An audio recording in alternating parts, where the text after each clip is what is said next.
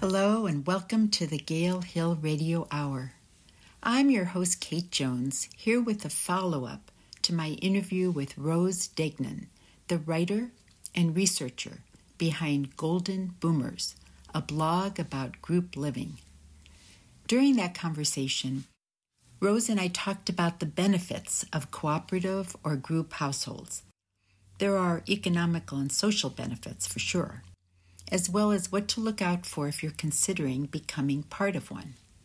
Since we spoke, Rose published her 9th blog, and as much as I have enjoyed all of the ones she's written, number 9 is my favorite so far.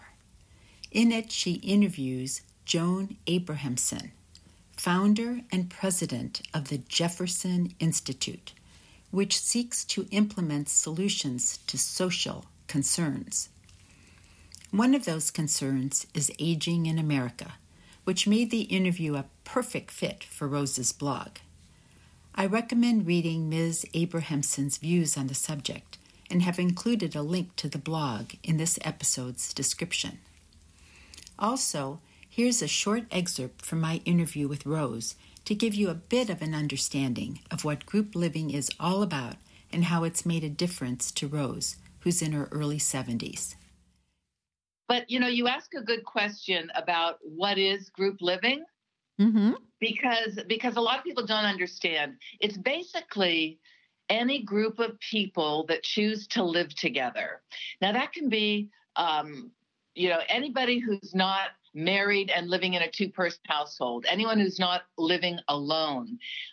It can be multi-generational. It can be that you're living with your kids or your grandkids. So group living covers a lot of bases. And our group living situation happens to be female. Interesting that there are so few group living situations with men. I did a whole blog about it because I do think that we could live with men. There's absolutely no reason, as long as the men are willing to do their fair share and follow the rules of the household. That does open the doors, though, to potential romance, which could get awkward if the romance ends. But that's another subject. Right. A future blog, maybe. Yes. Well, so how long have the 4 of you been living in this way together? I moved in 5 years ago. Because, frankly, Kate, I was living on my own in my condo in Point Richmond, which I love. It's a very historic Victorian little town. So cute. I had lots of friends, a gym on site, a pool on site. I was a member of the yacht club. I would walk my dog daily into town. I really loved it. But, frankly, I got tired of eating alone. I got tired of watching TV alone and going out, and just I got tired of all that. So I decided to rent my place out, and I moved in with my sister pretty much 5 years ago. At that time, there was one other woman living there. So now there were 3 of us. And when my renter, my good friend Deborah, who was renting, she and her husband were renting from me, he died. He was about a decade older than her. He was 80. And my sister invited her to move in with us, wow. which I thought was so generous. I would never have done that because, the power structure is a little different than if you all own the house together, which is one way to go, that you find friends, you find your tribe, and you buy a house together. Right. The other way is to just move into an existing home, which is what I did and what our friend Louise did and what ultimately my friend Deborah did. Deborah's only been there a little over a year. Louise has been there 6 years. I've been there 5. And I must say, it's so much of a financial lightening of the load. It's, when you share the cost of a home by 4, why have 4 Comcast bills? Right. Why have 4 PG&E bills? We have 1 and we divide them. And so it's financially, as well as psychologically, a healthier choice, a better choice than living alone. Did you know that loneliness is worse than smoking? I have been reading about things like that. And Yeah. isolation is so detrimental to the mind and the body. It's just not a good situation. You really need to have engagement in the world to be all around healthy. You are absolutely correct there. And, writing this blog has really opened my eyes. I knew we were setting a trend. If you look at the statistics, there are almost 20% of living situations now they're moving toward this trend of group living. So it is a legit trend. And so when I started looking into it and doing research for this blog, I only do the blog about every 2 weeks. I've only written 8 so far. But I've really learned a lot. And what I do is post, I have a concept and then I post links so that you can learn and read. And so I got to tell you, so many of my friends who are Facebook friends, I post it there. And then I also have this website, goldenboomers.net.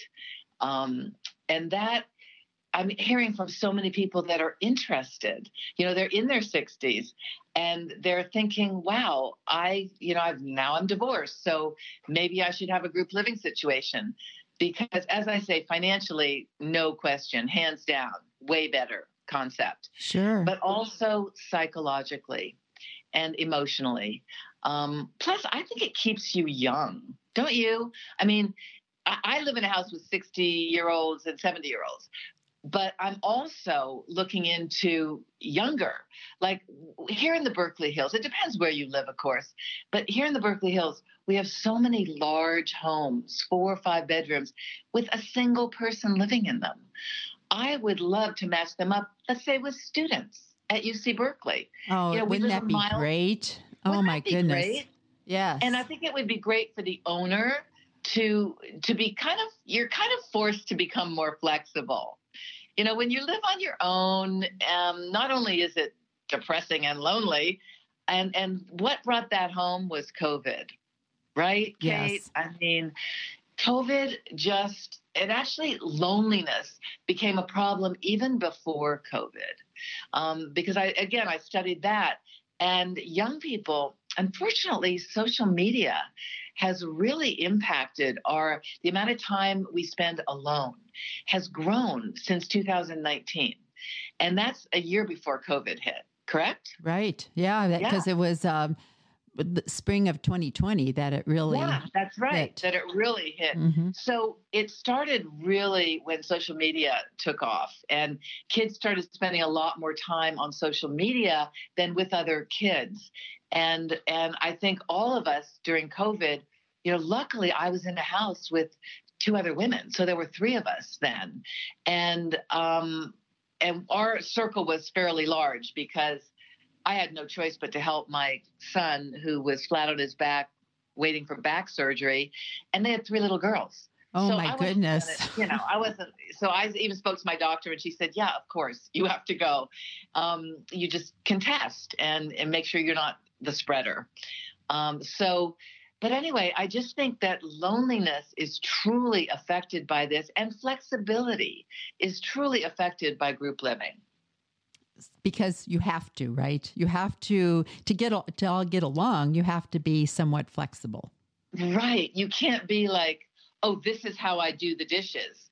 In our little group, I'll just give you a couple of examples. We do a monthly touch base meeting, and it turns out that a couple of the women were bothered by the fact that I would just stick frying pans back willy-nilly into the area where we keep our frying pans, and they wanted them to be stacked in a nestled sort of way. Oh yes, nestled, large to small. Well, right. I didn't know that, so it was really useful that they told me that, and ever since then I've been very conscientious about doing that. That's very good. I just want to say we have nestled frying pans. You have to. So there are certain things that are legitimate complaints that you might have. But let's say you just can't ever bear a dirty dish in the sink. I mean, come on, let that one go. We happen to be very, very tidy in our house, But if there's a pot, I just leave it because the person that cooked will get around to it. If you'd like to hear the entire interview, please go to episode 34, Group Living with Golden Boomers. All of Rose's blogs are on her website, goldenboomers.net. And for what it's worth, I agree with blog number 9 that as a society, we haven't experimented enough with living arrangements that could help people thrive as they age. Warehousing them in an old folks' home is not the answer. Amen to that. This is Kate Jones with the Gale Hill Radio Hour. Until next time, thanks for joining us. Please share this episode with friends and family members who may be reconsidering where and how they live.